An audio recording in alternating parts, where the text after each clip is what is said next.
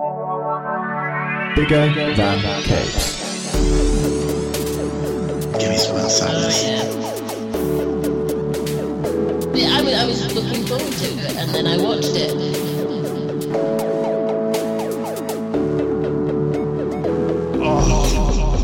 Right.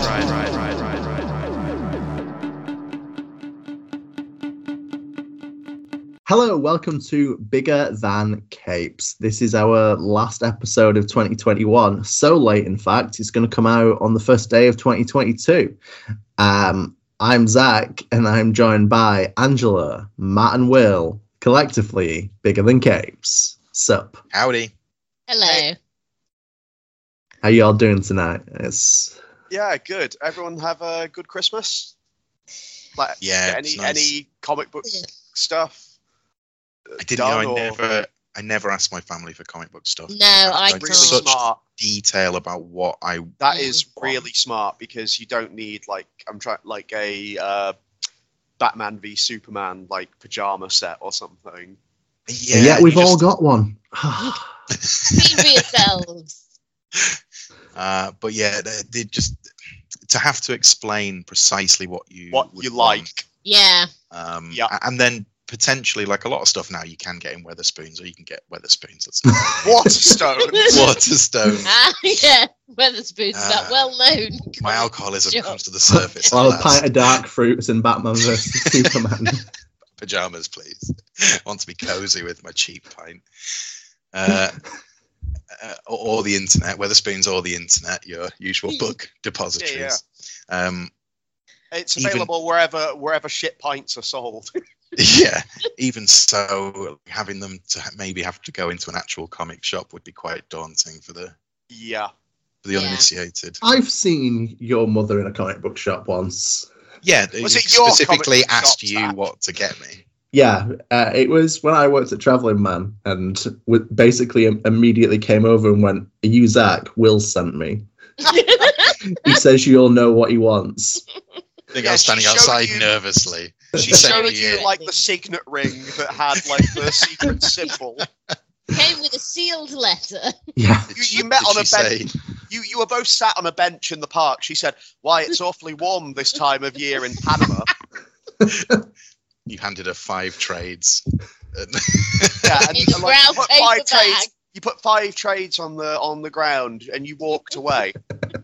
She left some money under a newspaper, and Yeah. the transaction was complete. Yeah, that's how I heard the story as well. Oh dear. Yeah, I also didn't get anything comic related, but I did spend some of the money I got on comic stuff. I got a new book by Box Brown that came out that I didn't know had come out. Child Star, which seems pretty interesting so far. Tragic comic. Tragic comic. In that it's a tragic comedy. It is a tragic comic, but it's also tragic and comical. Tragomedy. Yes. That works. Mm. Legitimately trying to think of anything comic related I got for Christmas and coming up completely blank on this. You did get me another wrestling figure from the AEW. So I love did. that, Zach. Forgotten about that already. Orange Cassidy currently has a skateboard, which I love. This was always intention. Yeah. So yeah, You're as far as welcome. Christmas comic gifts go, I tend to seek my own out.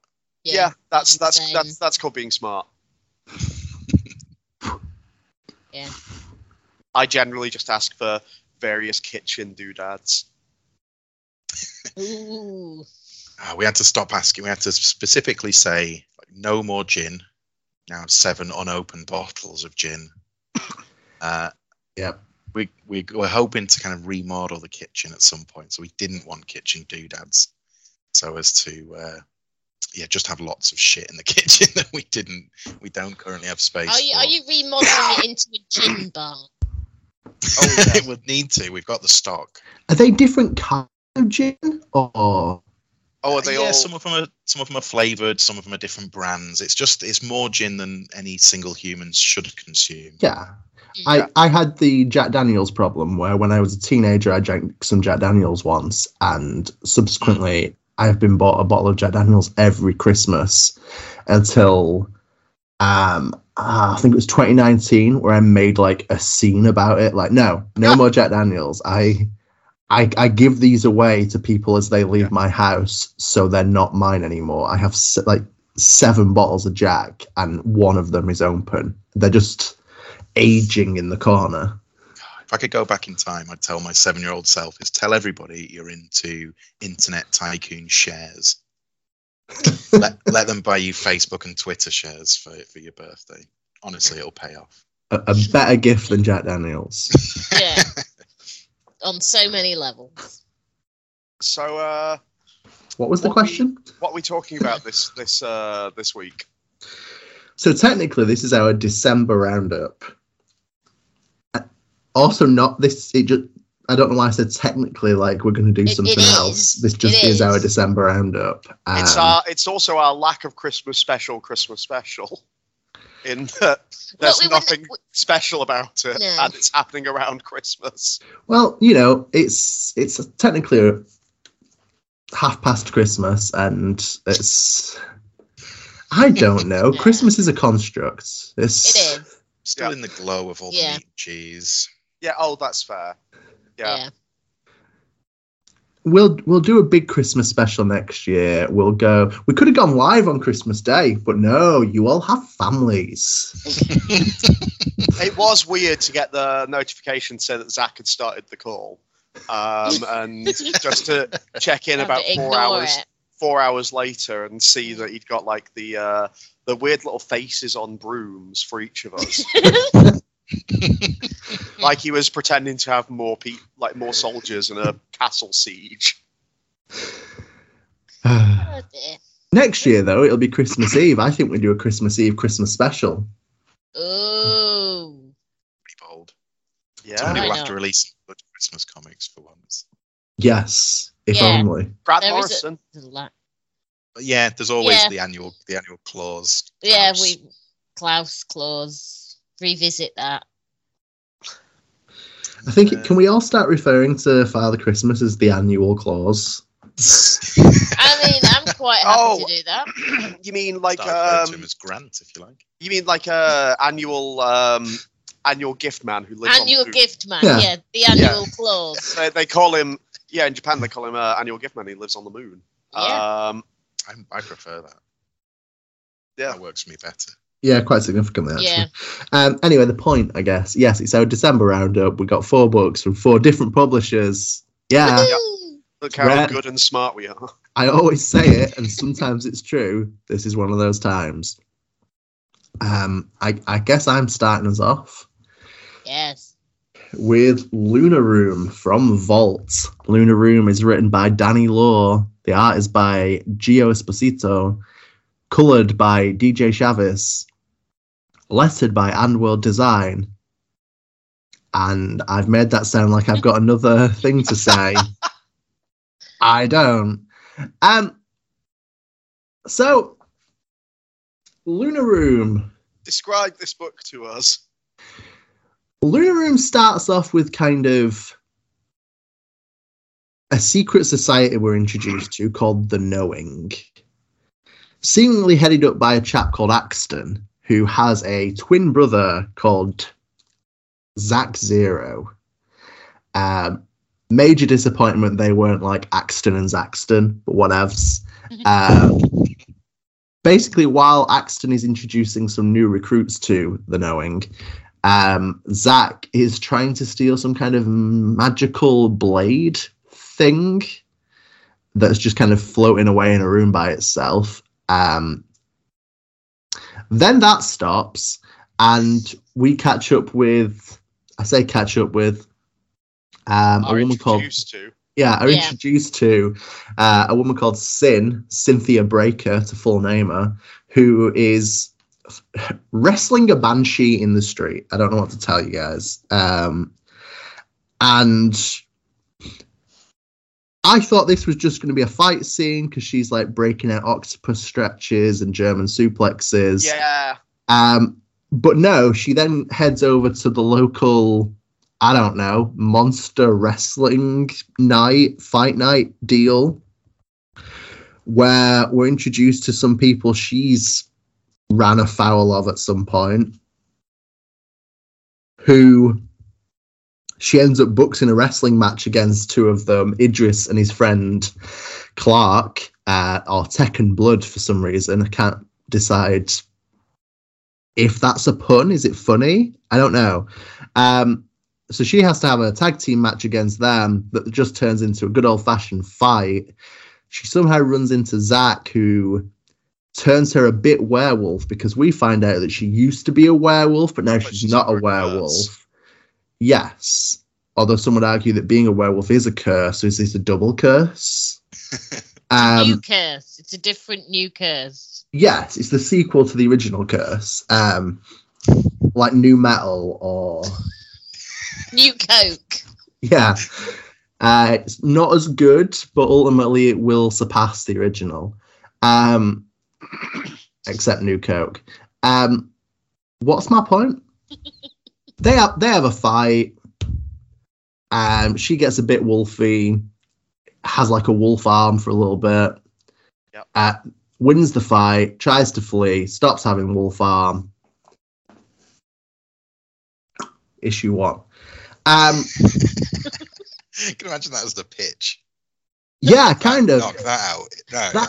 Yeah. That's actually one of my main issues with this comic. Is it seems like the pitch for the it feels like a pitch being made, but never reaches the end of the first issue. Also, it has chapter breaks literally every couple of pages. At some point, yeah. There's one where chapter 6 and chapter 7. Chapter 6 is halfway down one page, and chapter 7 is the top of the next. There are a total of 4 panels between those 2 chapters. And other than chapter 1, chapter 1 focuses on the knowing Axton and Zach and lasts about 4 pages. And then chapters 2 through 7 are the rest of the issue, but all immediately follow on from each other, never changing location or character focus. We literally follow Cynthia, Sin, and Zach as they're together for like 75% of this comic. So what's the point? I sort of agree with you. I think this comic seems to go for a into the deep end technique of just sort of throwing you into this world without giving you much explanation. And the generous side of me thinks that you might get that as you keep going. Yeah. But as a standalone issue, it's failed to make me kind of care about either the characters or the world that they inhabit. I found the lack of information actually a little bit irritating as I read the book. It's like we will give you no exposition whatsoever. We'll just dump this stuff and expect you to go with it. And I'm not one for like tons of exposition, but something would be nice. Just a little bit. Just just a bit.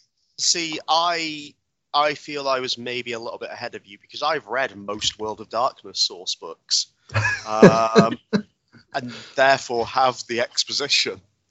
Yeah.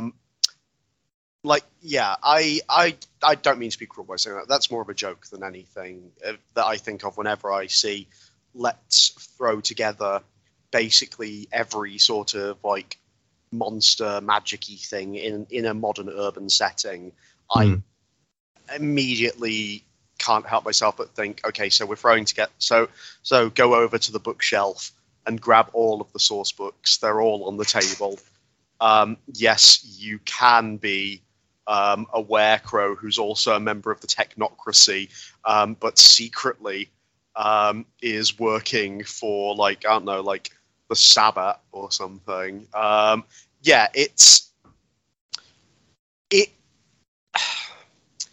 are bits in this book that I should like a lot.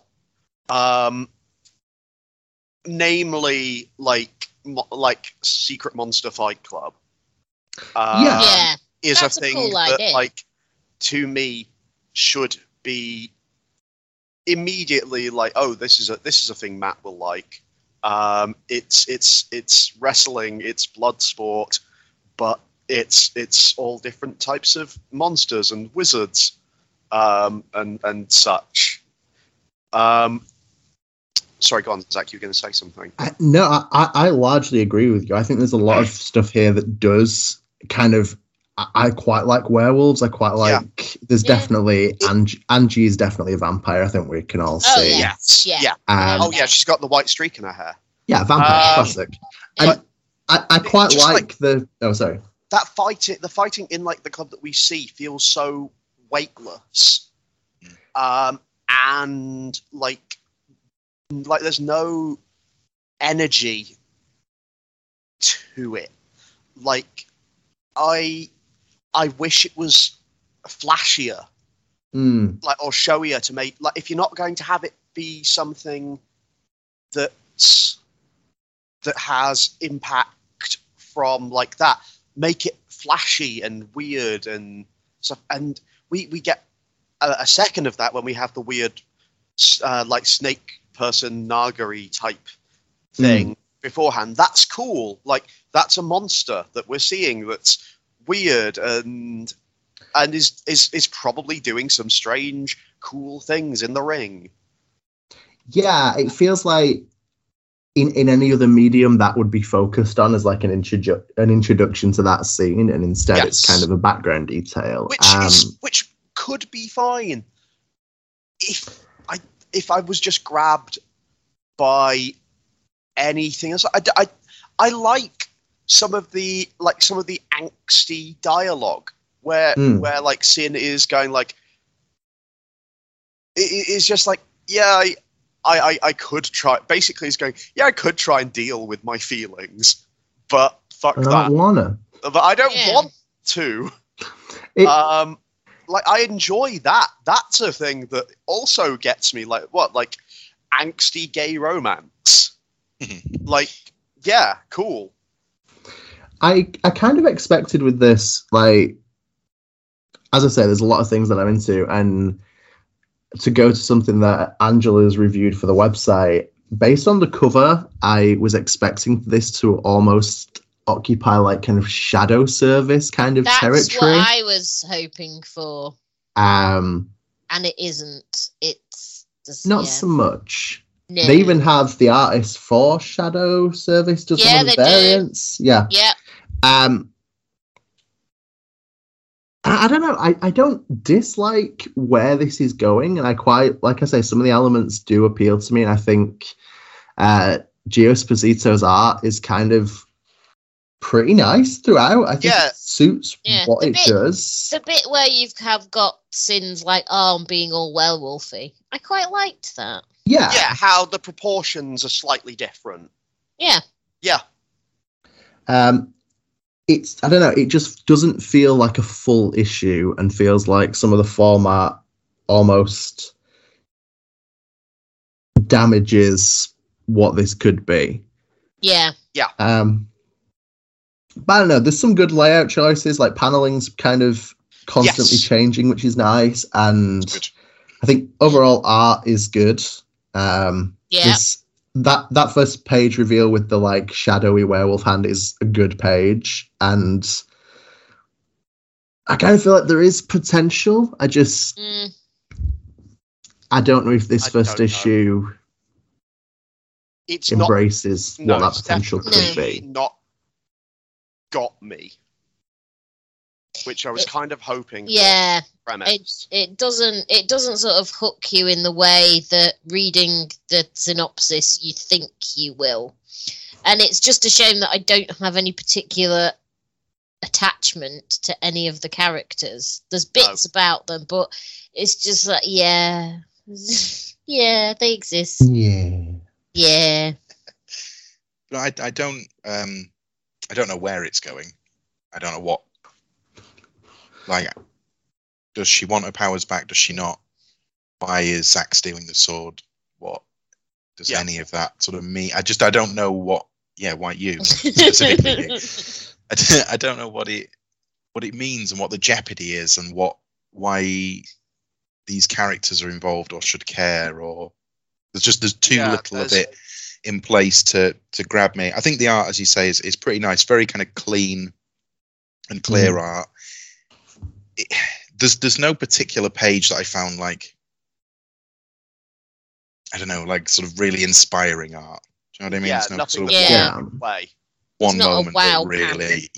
Indeed, it's a fairly common complaint of mine, but there's a lot of panels with just no detail in the background. And that's just a bit of a bugbear of mine, just like a colour splash.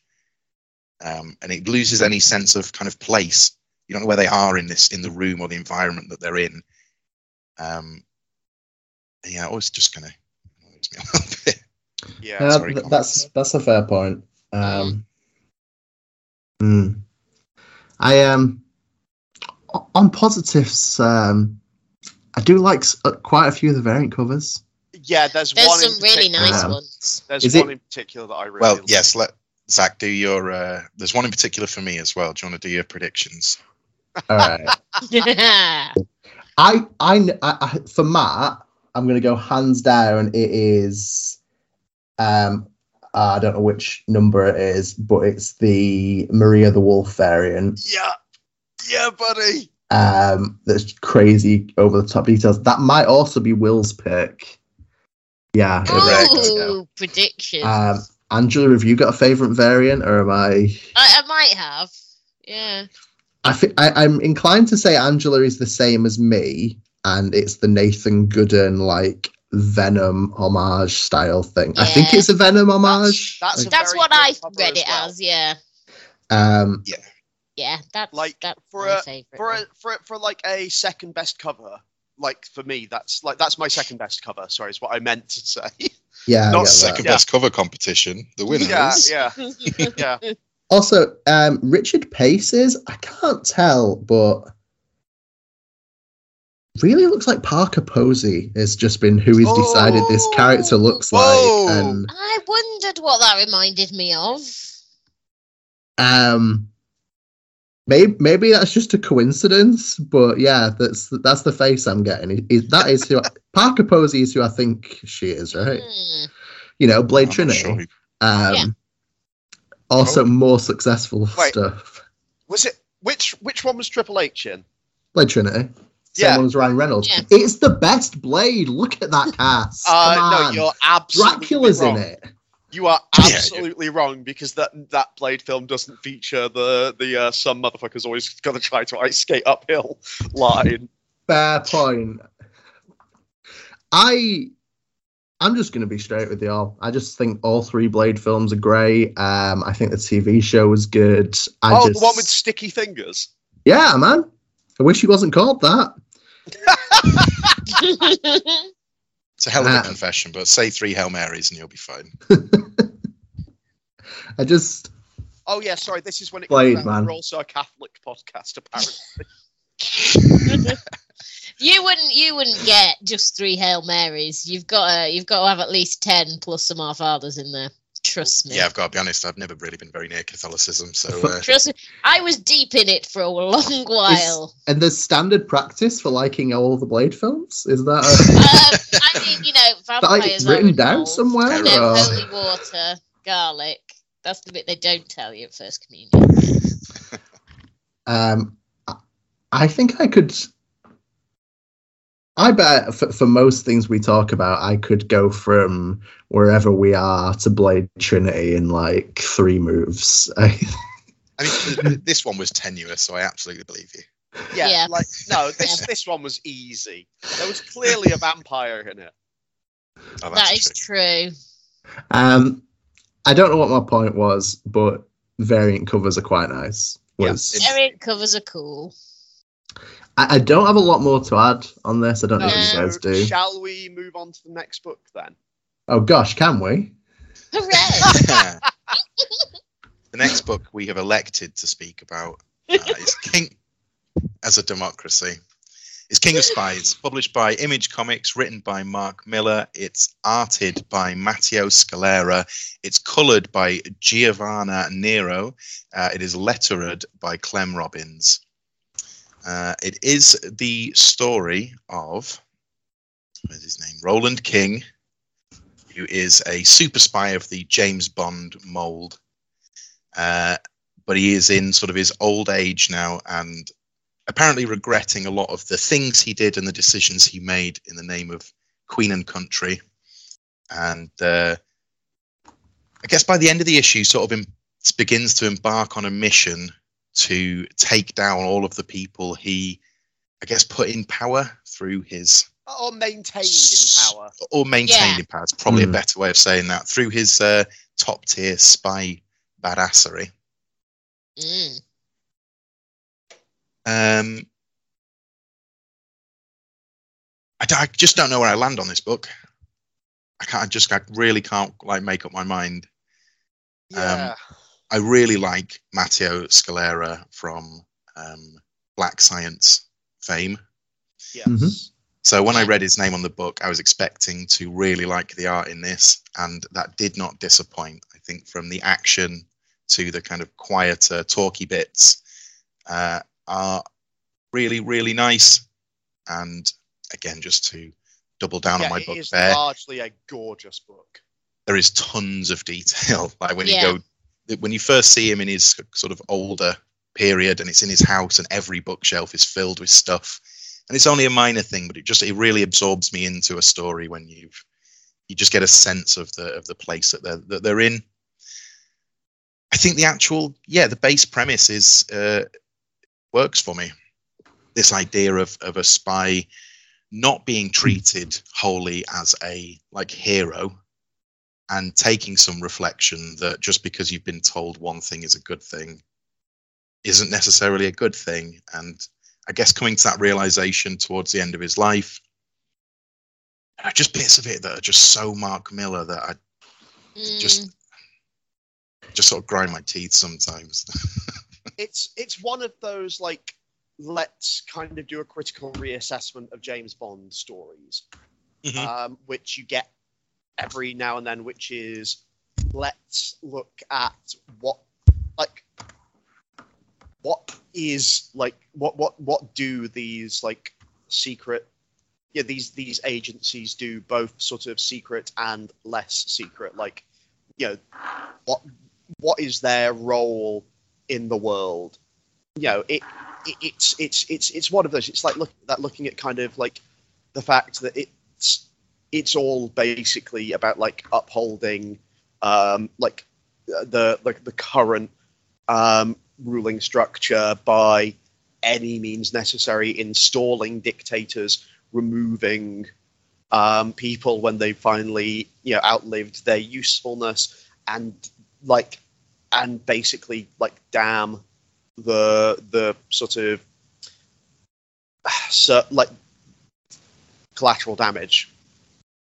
It's one of those, and it's my question is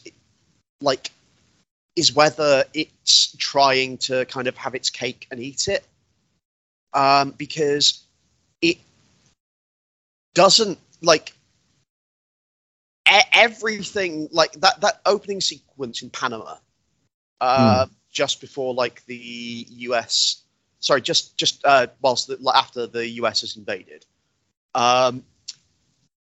is very cool. You know what I mean? It's the action is cool. He is he's James Bond smarmy, but he's cool and he's doing cool things. You see, there's a bit in there that makes me really cross, which is the bit with the ambulance, where he just slams into that ambulance and the woman's giving birth and the baby literally pops out, and he's Roland's a really good name, and I absolutely loathe that. So many, it's just why did you have to have a woman giving birth in the back of the ambulance? Was it just there so you could have that whole bit where the baby flies out and someone says Jesus? I mean, what was the sodding point of that? And it just felt really 12-year-old boy kind of level for me, amongst many other problems I had, which was mainly most of the women in this book don't even have fucking names, dude. Yeah. That's the stronger part for me in my kind of my Millerism. And I think part of it is slightly unfair in as much that Mark Miller wears a lot of his opinions and politics on his sleeve. And therefore, when I read it in his books, I automatically assume it's his opinion. Now, I wouldn't always make that leap with other writers, where, of course, you can write people in your stories who you don't share their opinion. That's sort of the point. Otherwise, every character would just be you. Not everyone is Bill Willingham. Indeed. So, thank God. Yeah. So for a lot of writers, I would give them that benefit of the doubt that if a character says something which is unpleasant, it's because that character is unpleasant. Mm. In Miller's case, I disagree with him on so many things fundamentally that I kind of read him into his stories. And I think that could possibly be unfair. You don't have to... Roland King doesn't have to be a nice man in any way to be the protagonist of this story. No. I think, in fact, that the reverse being true is the very point of it. So when Roland, has various opinions about things or the people he meets, part of me wants to take that with a pinch of salt and not just say, this is Mark Millar, like sharing his bullshit. I want to give him the benefit of the doubt that I would afford to others. But you're right, there's not a single well-treated female character in this. I've got to be honest, the baby, that fits my 12-year-old boy sensibility of slapstick I get humor. that. But I appreciate that, that it's...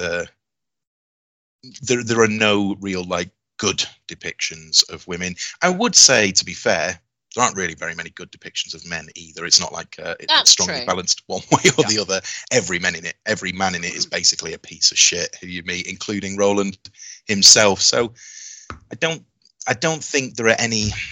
I was going to say, I think in this instance, it's a little unfair to actually say that everything espoused is Miller's view, especially because Roland rejects everything that he does earlier at the end of the book. So are you saying it's kind of one of these things where it's so which bits are you saying are his views?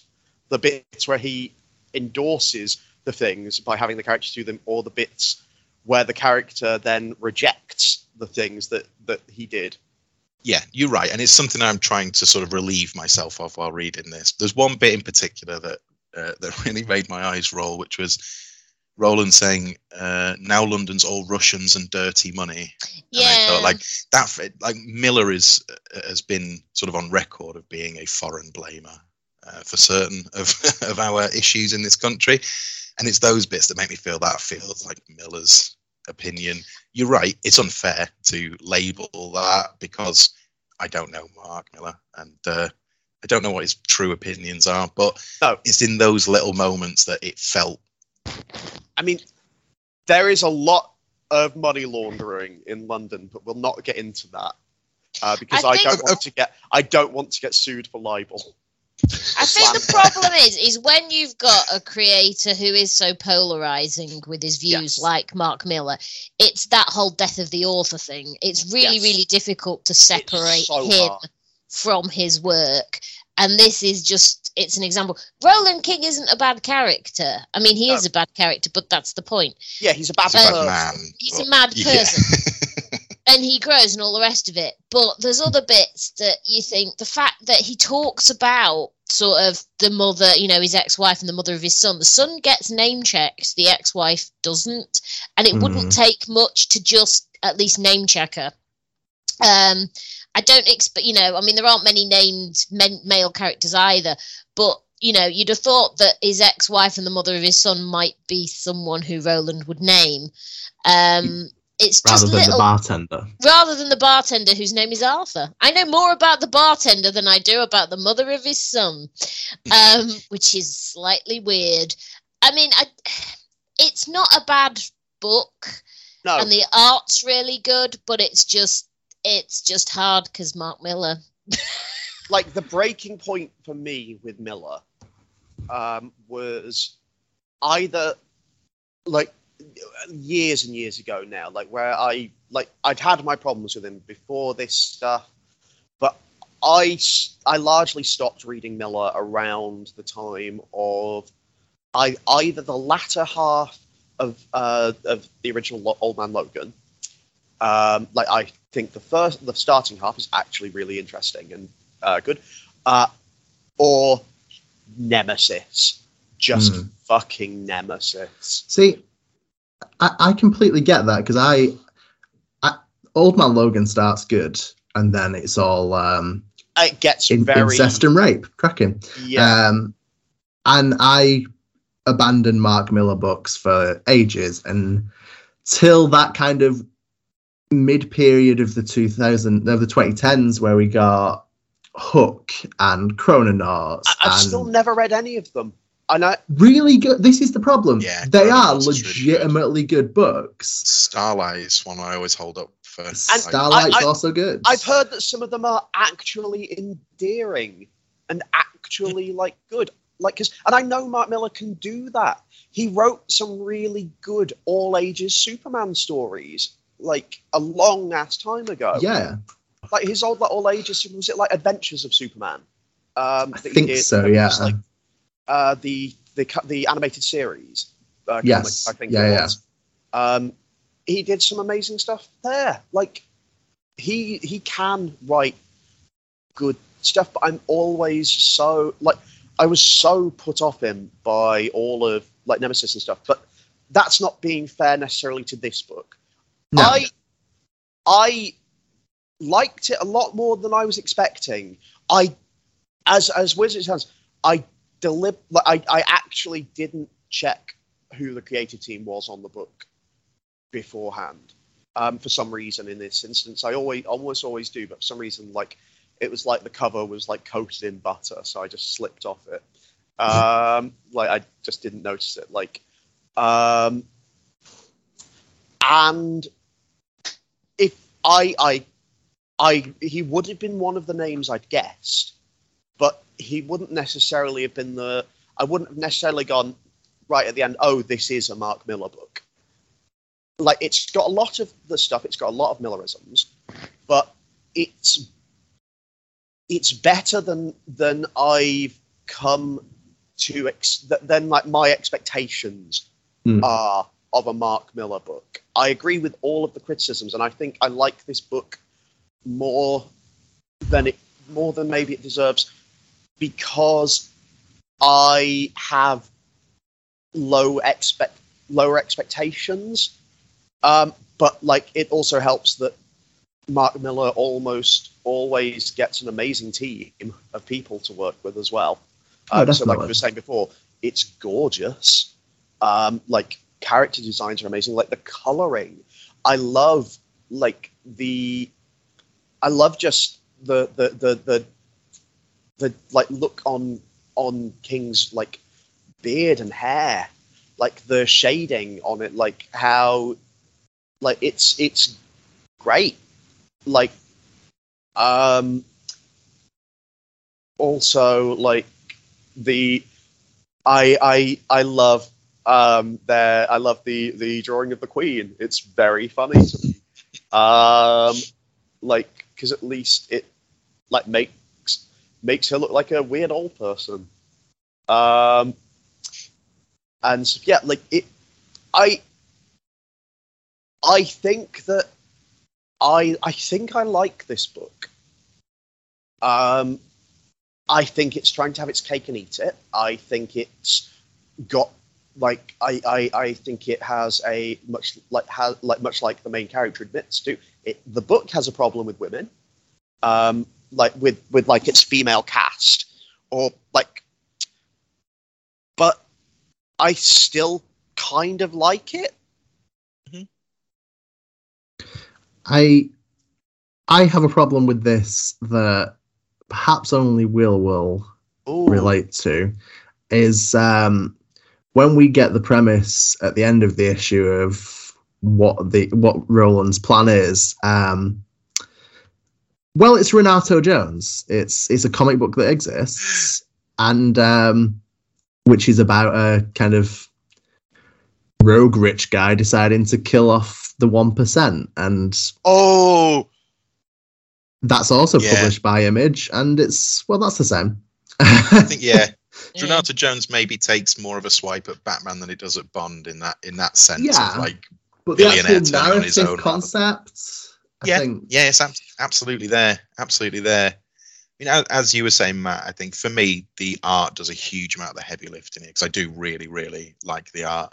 When we first see them in that like club together, Yes. the background in that is just so detailed. I mean, the action at the beginning, as ludicrous as it is, it's just really like kinetic and like fun to read, and it moves from panel to panel in a way that always makes sense.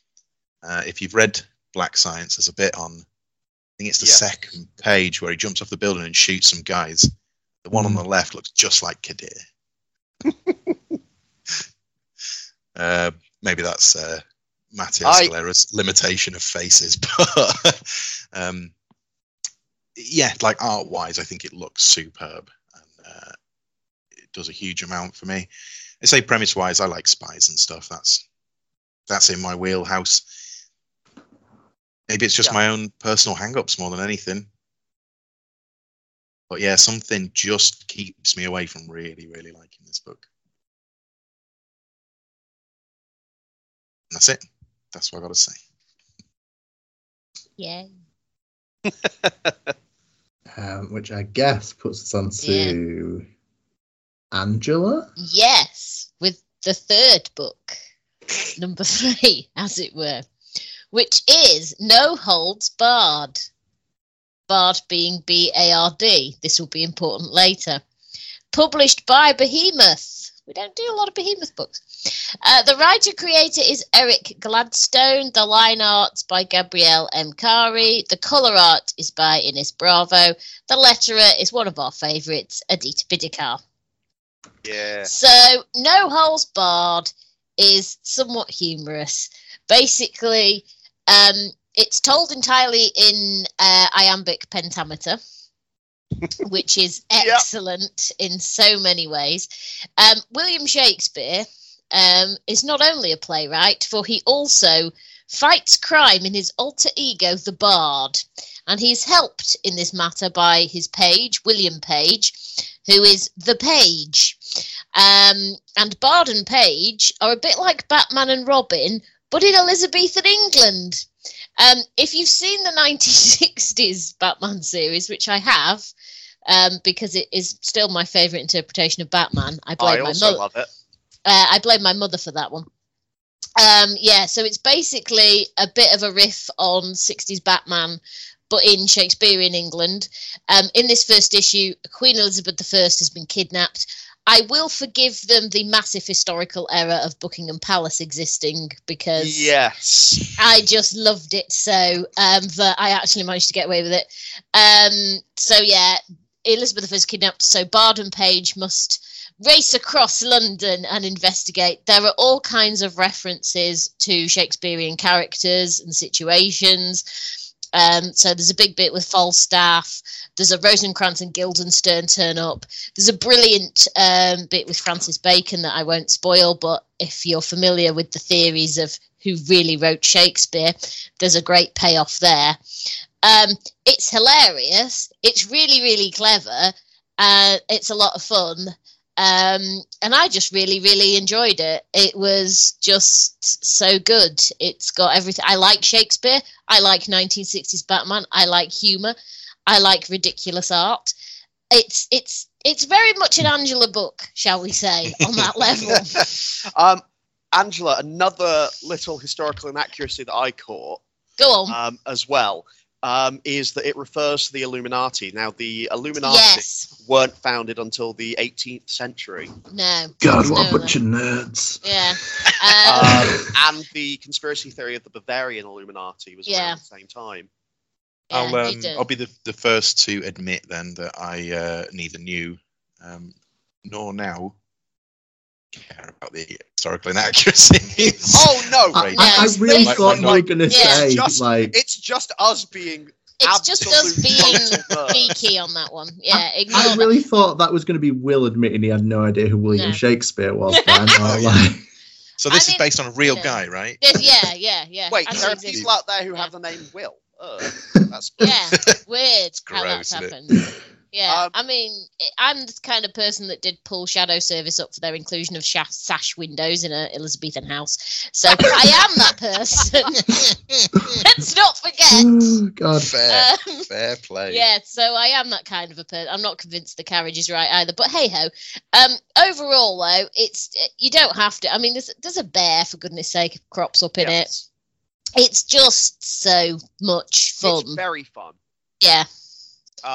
I 100% agree. Like, I instantly warmed to this book because, like, it reminds me of like a Colleen Coover all ages book. Like, it just like the art is so, like, to me, it's like it's very much its own thing. But there are occasional little flashes of like action where I go, oh, this is like.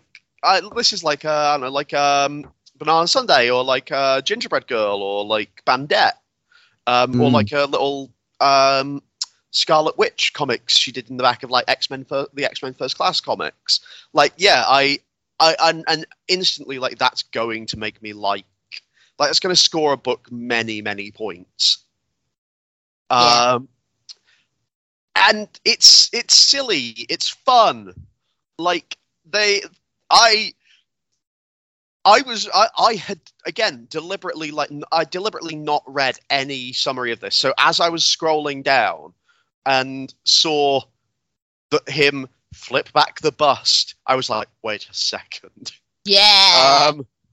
And the Elizabethan like bat cave. I love the Elizabethan with the giant coin. The big coin, yeah. It's so good. The Bard Cave. The Bard Cave, yeah.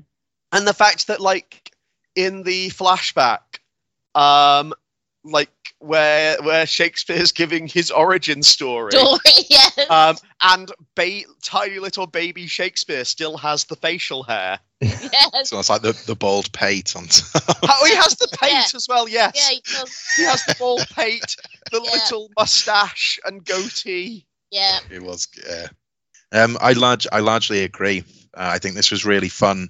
The art with its like very cartoony style was just really, really enjoyable. I think I like it when it gets like the drawing of bird, the messenger bird, and later on the bear. Yes. I kind of just take a sudden moment of slight veer into realism compared to other faces, and I think that really works. There's like that great little bit where it zooms in on the Robin, like from mid chest up, and you just see it with all the little glittery around it, and it's just like, oh, I don't know why. That's I don't know why lovely. the bird's glittery, but that really made me laugh as well. I thought that was really funny. The whole 66 Batman style is perfect, and the fact that they don't sort of suggest that he's gone away and trained with ninjas in the Himalayas. He just gets the shit kicked out of him constantly. Like, he's not like a good fighter or anything. I He would is just mistake William that Shakespeare. Now you shall feel the power of my fist. I would mistake that for a wee babe's touch. Yes. I do think the iambic pentameter.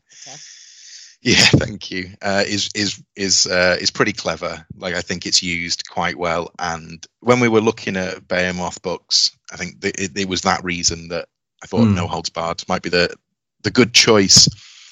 Yeah. I guess in the long term, I'm not sure the That is joke exactly holds long enough for me to think I'm going to read another 5 more of these. I think that's really fun. 6, which I think will help, and they're all going to be based on play. So the next one is Takeoff of the Merry Wives of Windsor, and then the third one's going to be The Tempest. So I think there is the potential that if it works those in quite well, it'll work to keep it a bit fresher.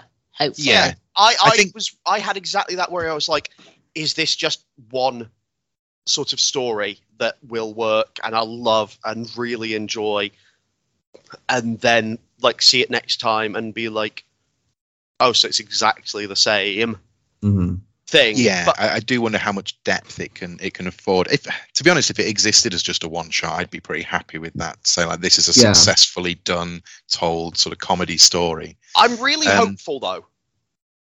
Yeah, I'm I guess less optimistic of it holding true, but I'm pretty willing to give it a go. Like, I enjoyed this definitely enough to give another one a try. Anyway, Yeah. I think I have a lot of the same concerns about if this will hold up for multiple issues. I think art is really good. I think lettering is really good. My only thing with the lettering that annoyed me was the origin pages, where if you do that handwritten cursive narration box lettering like Fables did every time, it makes me upset. It makes me really fucking annoyed. It's just the most awkward thing. And I liked the origin lettering and stuff, but that's again just like, I totally get that it can be difficult to read it, but I'm just like, ooh, fancy letters. But Fables just beat that joy out of me. They did it so 100%. Frequently. So much. I like the inclusion of having lots of different potions, like the oh god, shark repellent spray. But in this case, it's just bacon grease. It's just bacon, bacon for the hungry bear. And it's the those Shakes bits. coach. Yeah. It just says, quick page, we've planned consequences for this. It's so perfectly Batman 66 of just always having the right tool then and there for the job. I think the sort of tone of it, I think, is spot on. I just want, I don't know, as a kind of parody, I just wonder, does it wear thin quickly? Yes. That's like I say, that's my only real concern. Yeah, that's my drawback on it. Yeah, that's fair. But it's done very skillfully in this issue. Very much so. Yeah. Yes. Indeed. So, from the ridiculous to perhaps the sublime. That's good, Andrew. You should do more of this, Quays. Thank you. Matt. Yes. Matt the Sublime. What ridiculous we get to know. Which am I? I am talking about Animal Castle, published by Ablaze, written by Javier Dorison, art by Felix Dellert, lettering by Tom Napolitano, and again, I did the same thing that Zach did, and acted as if there was going to be another person. It's really easy to fall into that trap, isn't it? It is. Apparently so. So, basically, Animal Castle is kind of a take on on Orwell's Animal Farm, down to the title, obviously. Like, the premise, kind of as summed up by the opening page, is on the farm, all animals are equal. In the castle, some are more equal than others. And it's kind of Animal Farm with like a military republican dictatorship angle. We follow a cat called Miss B, who is widowed and raising her kittens on the on the sort of land around the castle, which was abandoned by the humans and has now been taken over by the animals and the bull president Silvio, and her sort of working the jobs that her husband used to do, or that are like much harder than she should be having to do in order so that she can earn enough money to support enough like buttons, enough like requisition tokens from the storehouse so that she can get the food to keep her family well and safe. We open on like an execution of a hen who stole her own eggs to stop from being taken to the storehouse, supposedly, as she is ripped apart by the dog militia. It is Grim. Pretty bleak, and is sold very, very well by horrified animal expressions. But yeah, this first issue is just about showing us the nature of like the current situation at the castle, like why it's intolerable, like what the populace do, like what they're subjected to, why it continues to exist, and sort of why it will inevitably devour itself. It's really, really cool. I love the kind of. It's weird. The animals are not anthropomorphized in a sense of like in a physical sense. They're anthropomorphized in terms of they are made into people insofar as like their minds and the sort of society, like in a societal way. And there are little sort of things about the way that they look and the way that they move that's humanized somewhat so that you can more easily empathize with them. Like they are to some extent caricatures of people, like, you know, as you would expect from this sort of story. Like the dogs, like, you know, when you see like a Doberman or like a Pinscher, something, you know, you have immediately that sort of that military sort of, it's the first thought that comes to your mind sort of when you see a dog like that, is the sort of strong sort of stiff control, like, and strength. You know, when you see sort of like refined sort of musculature and like proud horns of a bull, it sells itself well to like a strongman dictator. It uses some of the like Disney stereotyping, doesn't it? The what classic, animals are like. So it's like that's the closest it comes to physically sort of anthropomorphizing, but it anthropomorphizes all of the characters like really well, whilst maintaining the kind of animalistic sort of traits of them all. Like all of the rabbits constantly going to see like a rabbit gigolo. Who has a little comb over. Has a little comb over and a tiny little like bow tie. I think it's pretty great. Yeah, I think this ticks a lot of my boxes.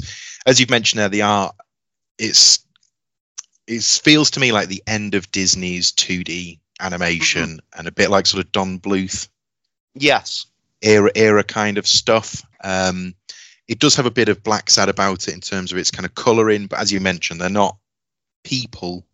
Yeah, and like the dark, you know, sort of dark full clothes and but it reminded me of things like Beasts of Burden as well. Yes. And of course Stray Dogs. I really like any allegory, to be honest, and Animal Farm is one of my sort of favourite of them. And I think this paints it out really, really well. I think the central character, Miss B, the cat, I think she's a really strong character to see the world through. She's the only cat, well, apart from her two kittens, but she appears to be the only kind of working cat on the farm. As you said, she's had to assume what were her male mates' role at one point, and builds this sort of micro society inside the walls of these castles. Loads of different like mix of characters. I think the threat is really real with the execution at the beginning, and how the issue ends. How it it's bookended in sort of quite extreme violence, but I think that really sets the level of like jeopardy for these animals and sort of what's at stake within their world. The expressions on the animals' faces are superb, like in terms of humanizing these creatures, and it is something that, you know, animation has mastered many times over in making us care about fucking ducks. Yeah, there are so many little tricks that can be applied. There's things like the elasticity in things like beaks. Beaks don't function like that, but that's how you get expression out of geese, is by the beaks will just move however you need them to move. But I think, you know, comparing some of the criticisms we've had of some of the other books today, the forward momentum of this book is really obvious. You're not beating over the head with it, but you know where this is going now and who our main kind of cast of characters are going to be moving forward. And I feel on board for it. I'm excited about this book. Angela, Zachary? I think this is a really good comic. I think art-wise, it nails it. I think narratively nails it. I hate it, but I think it looks really nice and it is really good. I just don't want it anymore. Thank you. I get that. I'm exactly the same. I can recognise that it is a well-written, well-drawn, or arted, some might say, book. It has a lot of good things, but it's not for me. And I think it wasn't for me from pretty much the bit where Adelaide gets murdered. Animal Farm is one of those books that I read and loathed, and then I watched the cartoon because we did it in school, and I loathed it even more. Yes, we did that as well. And I think it just mentally scarred me in a way. But yeah, what I do like is we never see President Silvio. That's the one thing that we don't know what sort of animal the president is. We don't know where the president lives. Is the president really there? Is the president merely a construct to keep, dogs in power? I don't know. But yeah, like I said, it's a really good book. But yeah, not for me, I'm afraid. That's just it. I have nothing more to add on that. Nothing more. That's fair enough. I like that the dogs live by numbers. Like there's a clear hierarchy in the dogs. We only meet number 1 and number 2, but you get the impression that probably goes all the way down. And I don't know. I also love that their collars are like medals. Yeah. In like the military sense. And I hope we get to explore that because I'd like to see what life is like for these military dogs and, what pressure are they kind of put under to maintain this order, and what's it like being number 40? What's it like being kind of the bottom end of that hierarchy? So I hope we get to explore more of those things as the book goes along. But the idea of rebellion against oppression is always one that sort of lights my fire a little bit for storytelling, and it's just got it in spades here. And for me at least, the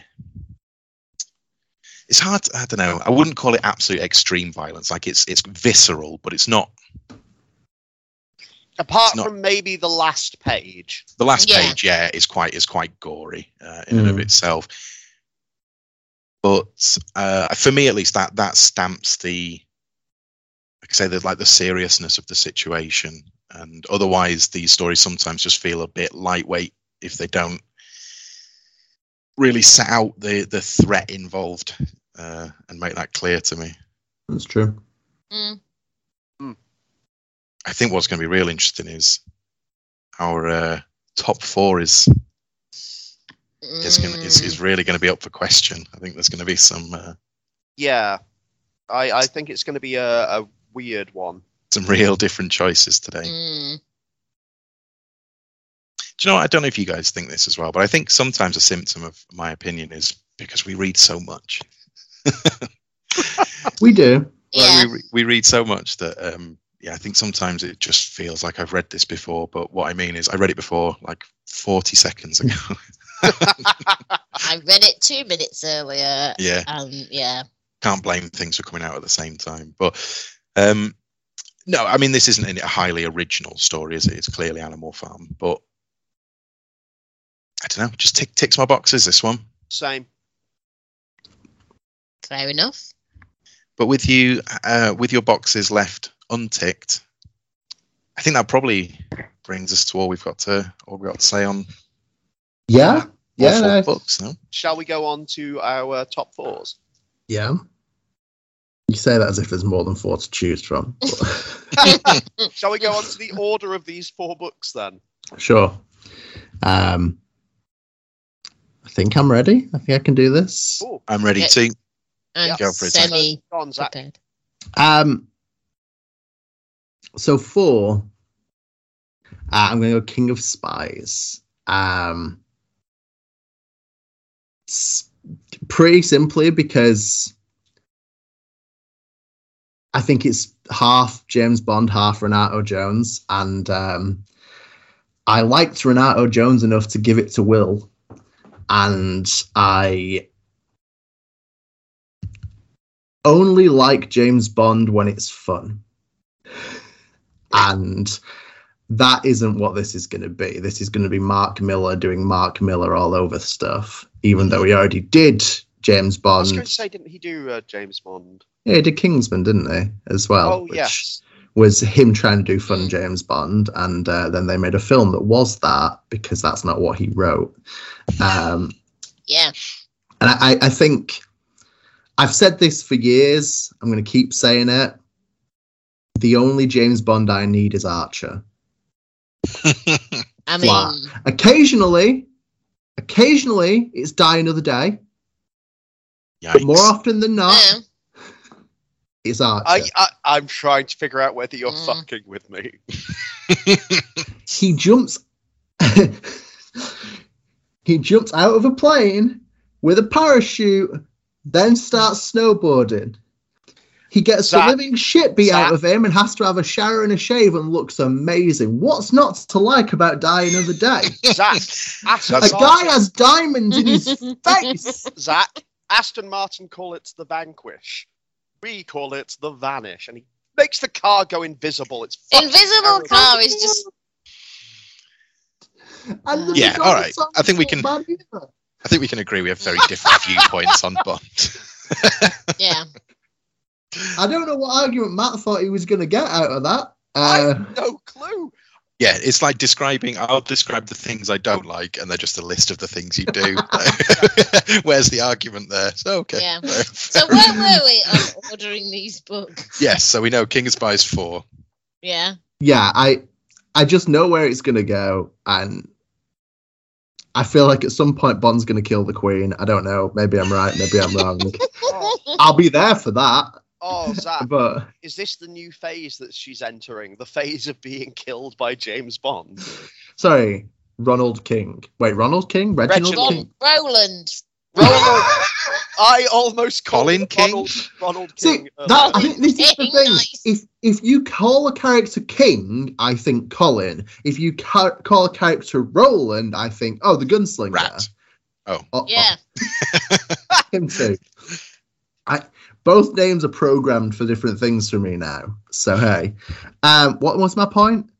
What's 3? 3. 3's Animal Castle. Really, mate. Yeah. Legitimately think the art is killer and everything should work. It's a cat that talks, that does cat things and threatens people with a claw. Should be into it.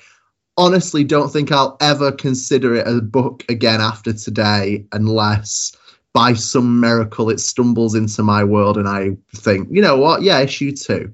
Oh, well. What we're going to get Zach. Actually, I've already got Zach's birthday present sorted. Maybe next year for his birthday, you can get him this or for Christmas. Listen, I feel like I've been on the wrong side of peer pressure before. Like I say, good art, well drawn, not a bad comic. If you want something that is going to remain bleak whilst being about rebellion, go for it. Yep. I don't need it right now. I totally get that. I just think you're wrong putting it at 3. But maybe I'm wrong, maybe I'm right. History will show. That's all right. History will show. History will be the decider. But to paraphrase Mark in Peep Show, maybe you'll realise that I was right about this. I was right about Die Another Day. I thought you were going to say, to paraphrase Jeremy, people like Coldplay had voted for the Nazi. No, that's Super Hands, isn't it? Super Hands, you can't trust people, Jess. To be fair, a much better known Peep Show quote, I think mine ends with, and by God, I think I'm right about the congestion charge. About the congestion charge, yeah. I wish there wasn't already like Peep Show podcast and I could go into that as like break new ground, but here we are. What's my point? Number 2. Number two. Number two. That's that way of saying your point is shit. It's number 2. Number 2, so help me God, is Lunar Room. I'm not sure why. If the street wrestling banshee scene could just be a little bit long, why doesn't that carry over to the fight scene? Yeah. Why is this my second pick when I'm starting by telling you what's wrong with it? But it is a really good bridging German. Oh, cracking German suplex. With a bridge. Kurt Angle would be proud. But should have been a perfect plex. It's harder to do. The heights are all wrong. Like if Hennig could do it to the Giant. I'm into the ideas here. I just want the execution. So I'm hoping The excellence of execution. This is why it's so hard doing podcasts with Matt. Sorry. Yeah. So I'm hoping issue 2 pulls it out. I think the art works. I think the story can work. I don't know if it should just be a graphic novel. Who the hell knows? I have faith in this coming together a little bit. And number 1's No Hold Bars. It's Shakespeare's No Batman. hold bars. Number 1 is No Hold. Number 1 is No Holds Barred. It's Shakespeare's Batman. I don't know what you fucking want from me. I think it's got a long lifespan? No. Do I think the speaking in Shakespearean verse is going to get annoying? Obviously. Yeah, it's already annoying. That's the point. Yeah, it started annoying. That's par for the course. But it also has baby Shakespeare with a little bullshit facial hair. And I love that that's his motivation. yeah. And his dad got turned into a horseman. And his mum maybe got disappeared to the Feylands. Yeah, we all know this is ending with A Midsummer Night's Dream. It's just how the fuck we're gonna get there. Yeah. I didn't even realise I was that into Shakespeare until just now. I don't think any of us realise. I'm just game for where this goes. Also, Francis Bacon as a supervillain with a conspiracy theory, who is trying to set up his own conspiracy theory. It's good stuff. It's like a Doctor Who episode, but good. Hey, this would have been Tennant era, and we would have had a good fucking time. Well, I mean, wasn't it a Tennant episode? Or yeah, he meets He Shakespeare. did. Yeah. He did I meet think Shakespeare. does he also meet Agatha Christie and Charles Dickens? Was that Yes. all? Or was it Eccleston who met Charles Dickens? I don't care No, about I can't Doctor Who remember to which one. remember. It was definitely Tennant. Definitely met Christie. Yeah, with the That's big B. Doctor Yeah. Who has forever been that Well- thing that I think I should like. And that's it. so who's up next? Well, I can do mine dead easy. Go So my top 4 is essentially in the order that we talked about it. Lunar Room at number 4 didn't give me anything to grab onto. I don't know what the world is. I don't really care about any of the characters or their problems, and I don't know where it's going, but not in a kind of good, let's find out That's sort of just way. like real life, Will. Exactly. And I definitely don't read comics to get real life. You know, you read comics to see horrible violence against animals. And Absolutely. I mean, comics without death might as well just not be written. Number 3 is King of Spies. I have a huge amount of appreciation for the art. The actual kind of story and premise are definitely in my wheelhouse. Maybe it's my own personal feelings about Mark Miller that stops it from going any higher on my list. But I think there are legitimate criticisms about some of the things in that book. My number 2 is No Holds Barred. Said very carefully. I do like the Shakespeare as Batman thing. I do think a lot of the jokes work. I think the art's really fun. But I just don't see it having longevity for me. I think the joke might already be old by issue 2. So I can't really imagine myself coming back to it. And number one is Animal Castle. As the intro to this podcast will probably alert you, bleakness and misery is kind of my corner. I love a good sort of apocalyptica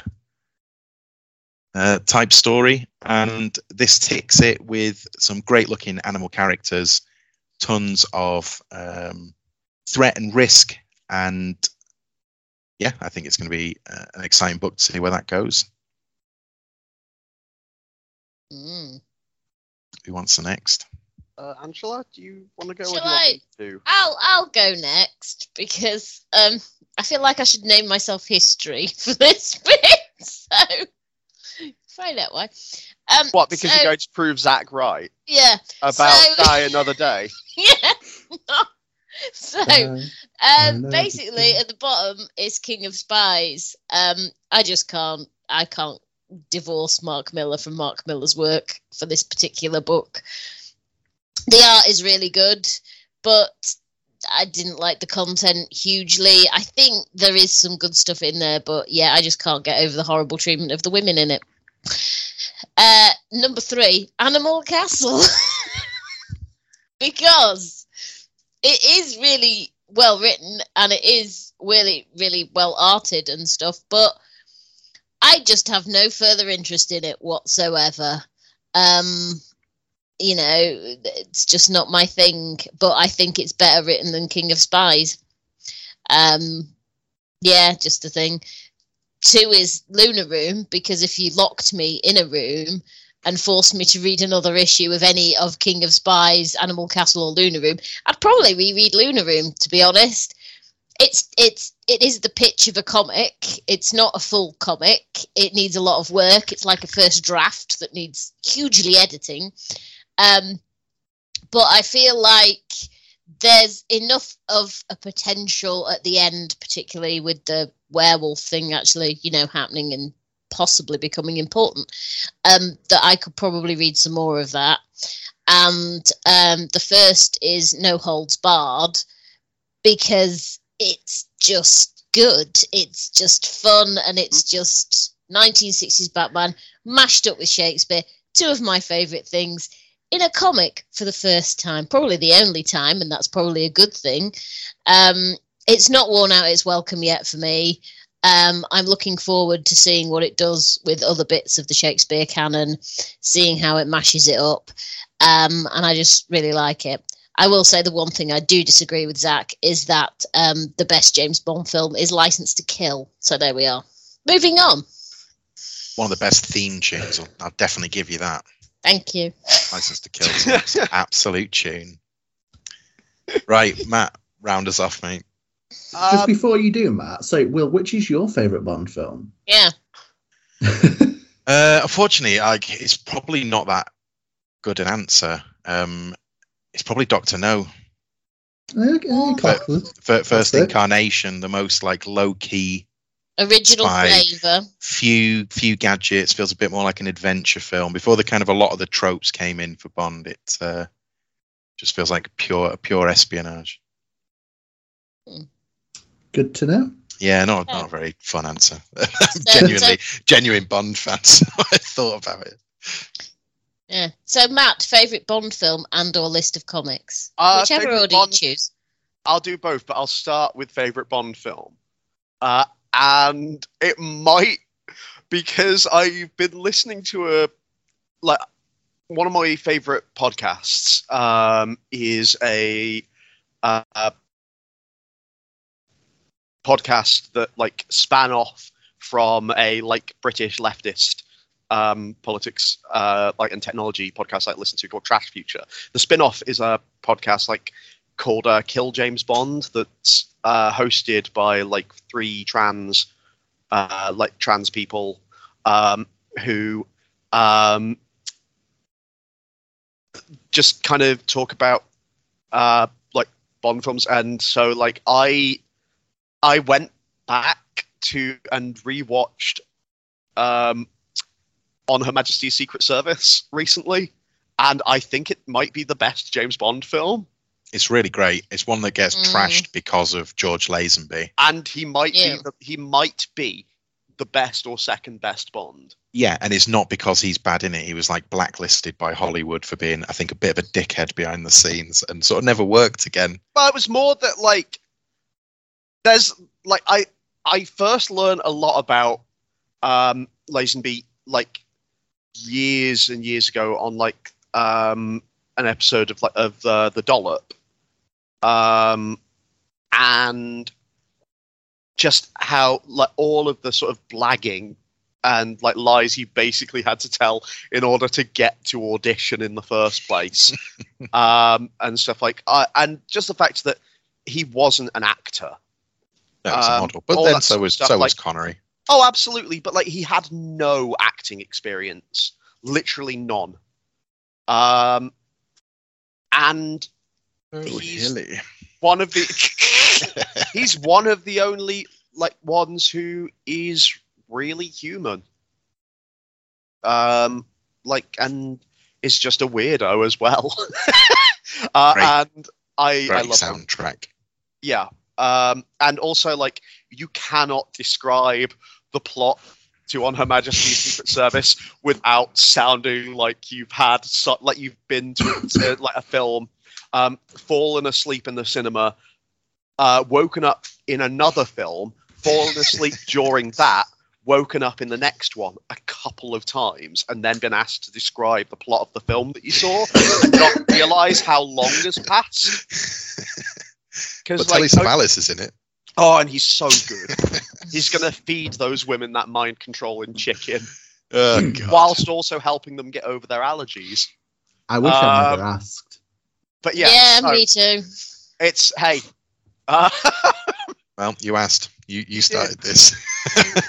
Reap what you've sown. I'm going to edit all of you so it's different cuts of each of you speaking, but you're all going, I agree, it's die, ain't no third day. You heard it, you can't unhear it.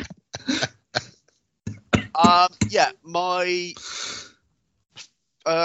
order for books is, unsurprisingly, Will and I are in agreement. Shocked, I tell you. But I think we like the books for different reasons. Like, at least I think like our number one is we like for slightly different reasons, like maybe, but like, yeah, Lunar Room has a bunch of elements that I should really like. It doesn't feel like a complete issue. Like it, I don't know enough about what's going on to really to have a hook. Could be good later on.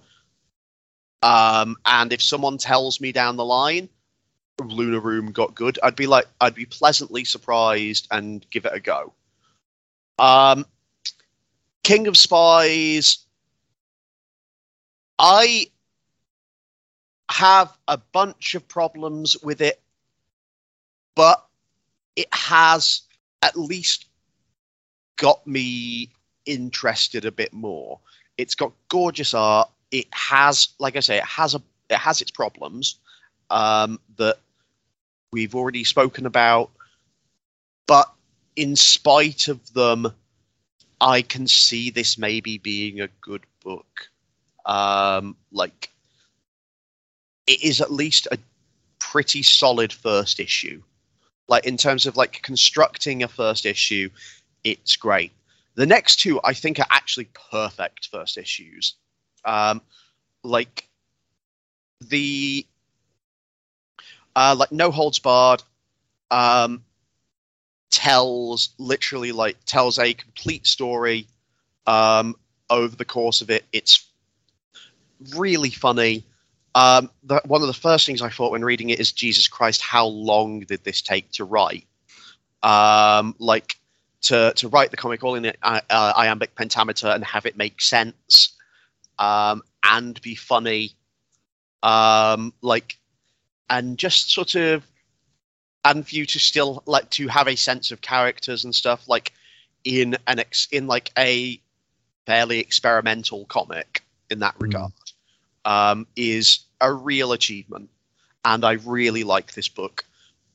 I also would have been perfectly happy with this as like a one and done sort of comic that you maybe picked up from someone's stand at like a convention. I am also, though, I'm looking forward to seeing what they try to do. It's like we said, my only worry is the longevity of it, because, like I say, this is pretty perfect execution. But talking of a perfect execution, Animal Castle, there are 2 in it. Too soon. Yeah. This book is, again, a pretty perfect first issue. It manages to have like to set the table for everything. Like you see the situation, you see the rising tension. It all erupts and then collapses, and then we are left in the detritus and the rubble, not knowing exactly what the second issue is necessarily how it's going to open, anything like that. It's gorgeous. I really like this book. So yeah, that's me. Super. Well, real mixed bag, I think, for all of us. And I guess that's good for readers, isn't it? Nobody wants to all like the same shit all the time. No. And I joke that I was shocked that at number 3. I think that it's perfectly understandable with a book like Animal Castle to be able to recognize it's a very good book, and also at the same time be able to say, in my personal ranking, it's near the bottom, because I don't like looking at this thing. That is perfectly reasonable. I get it in for very, very different reasons, obviously. But I feel the same way about things like Archie. I can appreciate how good Archie is and how many people like it. Just not for me. I don't get anything from it. So I totally get it. Like it's no indictment. Absolutely. I think that's a large part of it. I think it's the combination that not everything is for you all the time, and not always. No, it's not always at the right time. I think in another day, in another year, maybe I'd be really into Animal Castle. Yeah, I wasn't going to bring it up at the time, but I read No Holds Barred over 2 sittings, and the first half I hated. And then when I picked it back up again, I was like, this is really fun. I think just at first, the iambic pentameter was just a pain in the ass. Oh, it's immediately annoying. Oh, yeah, very much. Yeah, and then when I got into the flow of it, I was suddenly like, oh, no, actually, this is really good. But it took me 2 stabs at it. No Holds Barred, like you say, is a book I am so glad I went into totally blind. Just like I say, but now he can see. Seeing the bust be pushed back and everything, and just going, oh fuck. See, I had the opposite of having read the blurb for it so long before I read the comic that I had completely forgotten anything other than definitely has some Shakespeare in it. Yeah, same here. You were just like, oh, a Batman book, okay. And then you were like, wait, Shakespeare? Yeah. Who is that? I'm really curious about this. William Shakespeare? Pretty sure that's how you say it. Yeah. This is just reminding me that the drummer in my old band had really, really long dreads, and apparently he was like a teaching assistant. Apparently one of the kids in his school, for some reason, had interpreted that he was what Shakespeare looked like. Just a tall man with waist-length ginger dreadlocks. Like he was in Head PE. Yeah. Good. New metal. Just something for us to all think about. Is that the second new metal mentioned? I think we've mentioned new metal about I think that was off air. Oh, yeah, the first one. No, I think you might have mentioned it on air as well. Either way, New metal. Don't forget it, kids. Well, Yeah. Millennium was a crazy time. We've been down with the sickness, and until next time, remember, comics are down with the sickness. Ooh, Have you ever seen the guy in karaoke doing that song, and it comes to that moment, and he gives it a go and really fluffs his lines? It's good stuff. It's a hard noise to make if you're a human. So true. We've been Puddle of Mud, and until next time, POD. yeah, Drowning Pool. Just listing bands from 2001 now? Is that what this is? Papa Roach. This is just descended into something. Did I win? I think, Yes. yeah, I think you won there. Yeah. I'm not sure what the point system is. I'm just shouting new metal bands. Well, Puddle and Mud aren't even new metal. No, they're not. I was just thinking of bands. I meant to say Drowning Pool, but I was like, well, you could drown in a puddle of mud. That'll be the like collaborative album. Where Drown it's like, in mud. yeah. Let's get out of here. Yeah. Well, we all go Please. mad. Said Please save the me. Hotel California at the moment of this podcast. So our next episode will be our first official 2022 episode.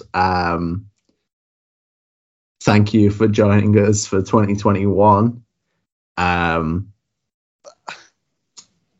Cheers and such. I don't know where to go with this. Thanks for sticking with us for 12 months. Yeah, you've survived 51 episodes of Bigger Than Capes. Yeah. We're so sorry.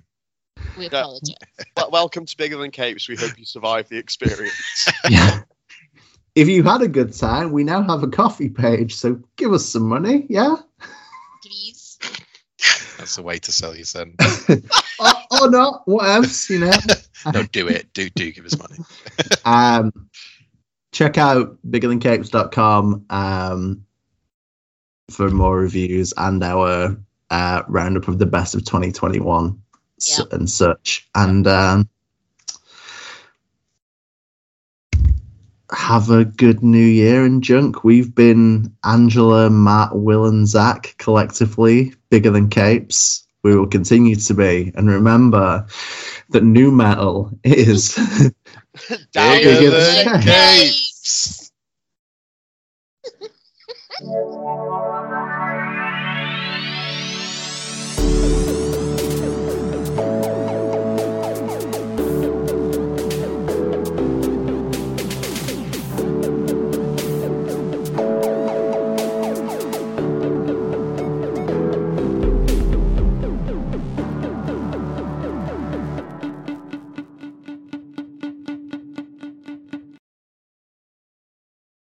Can pause myself.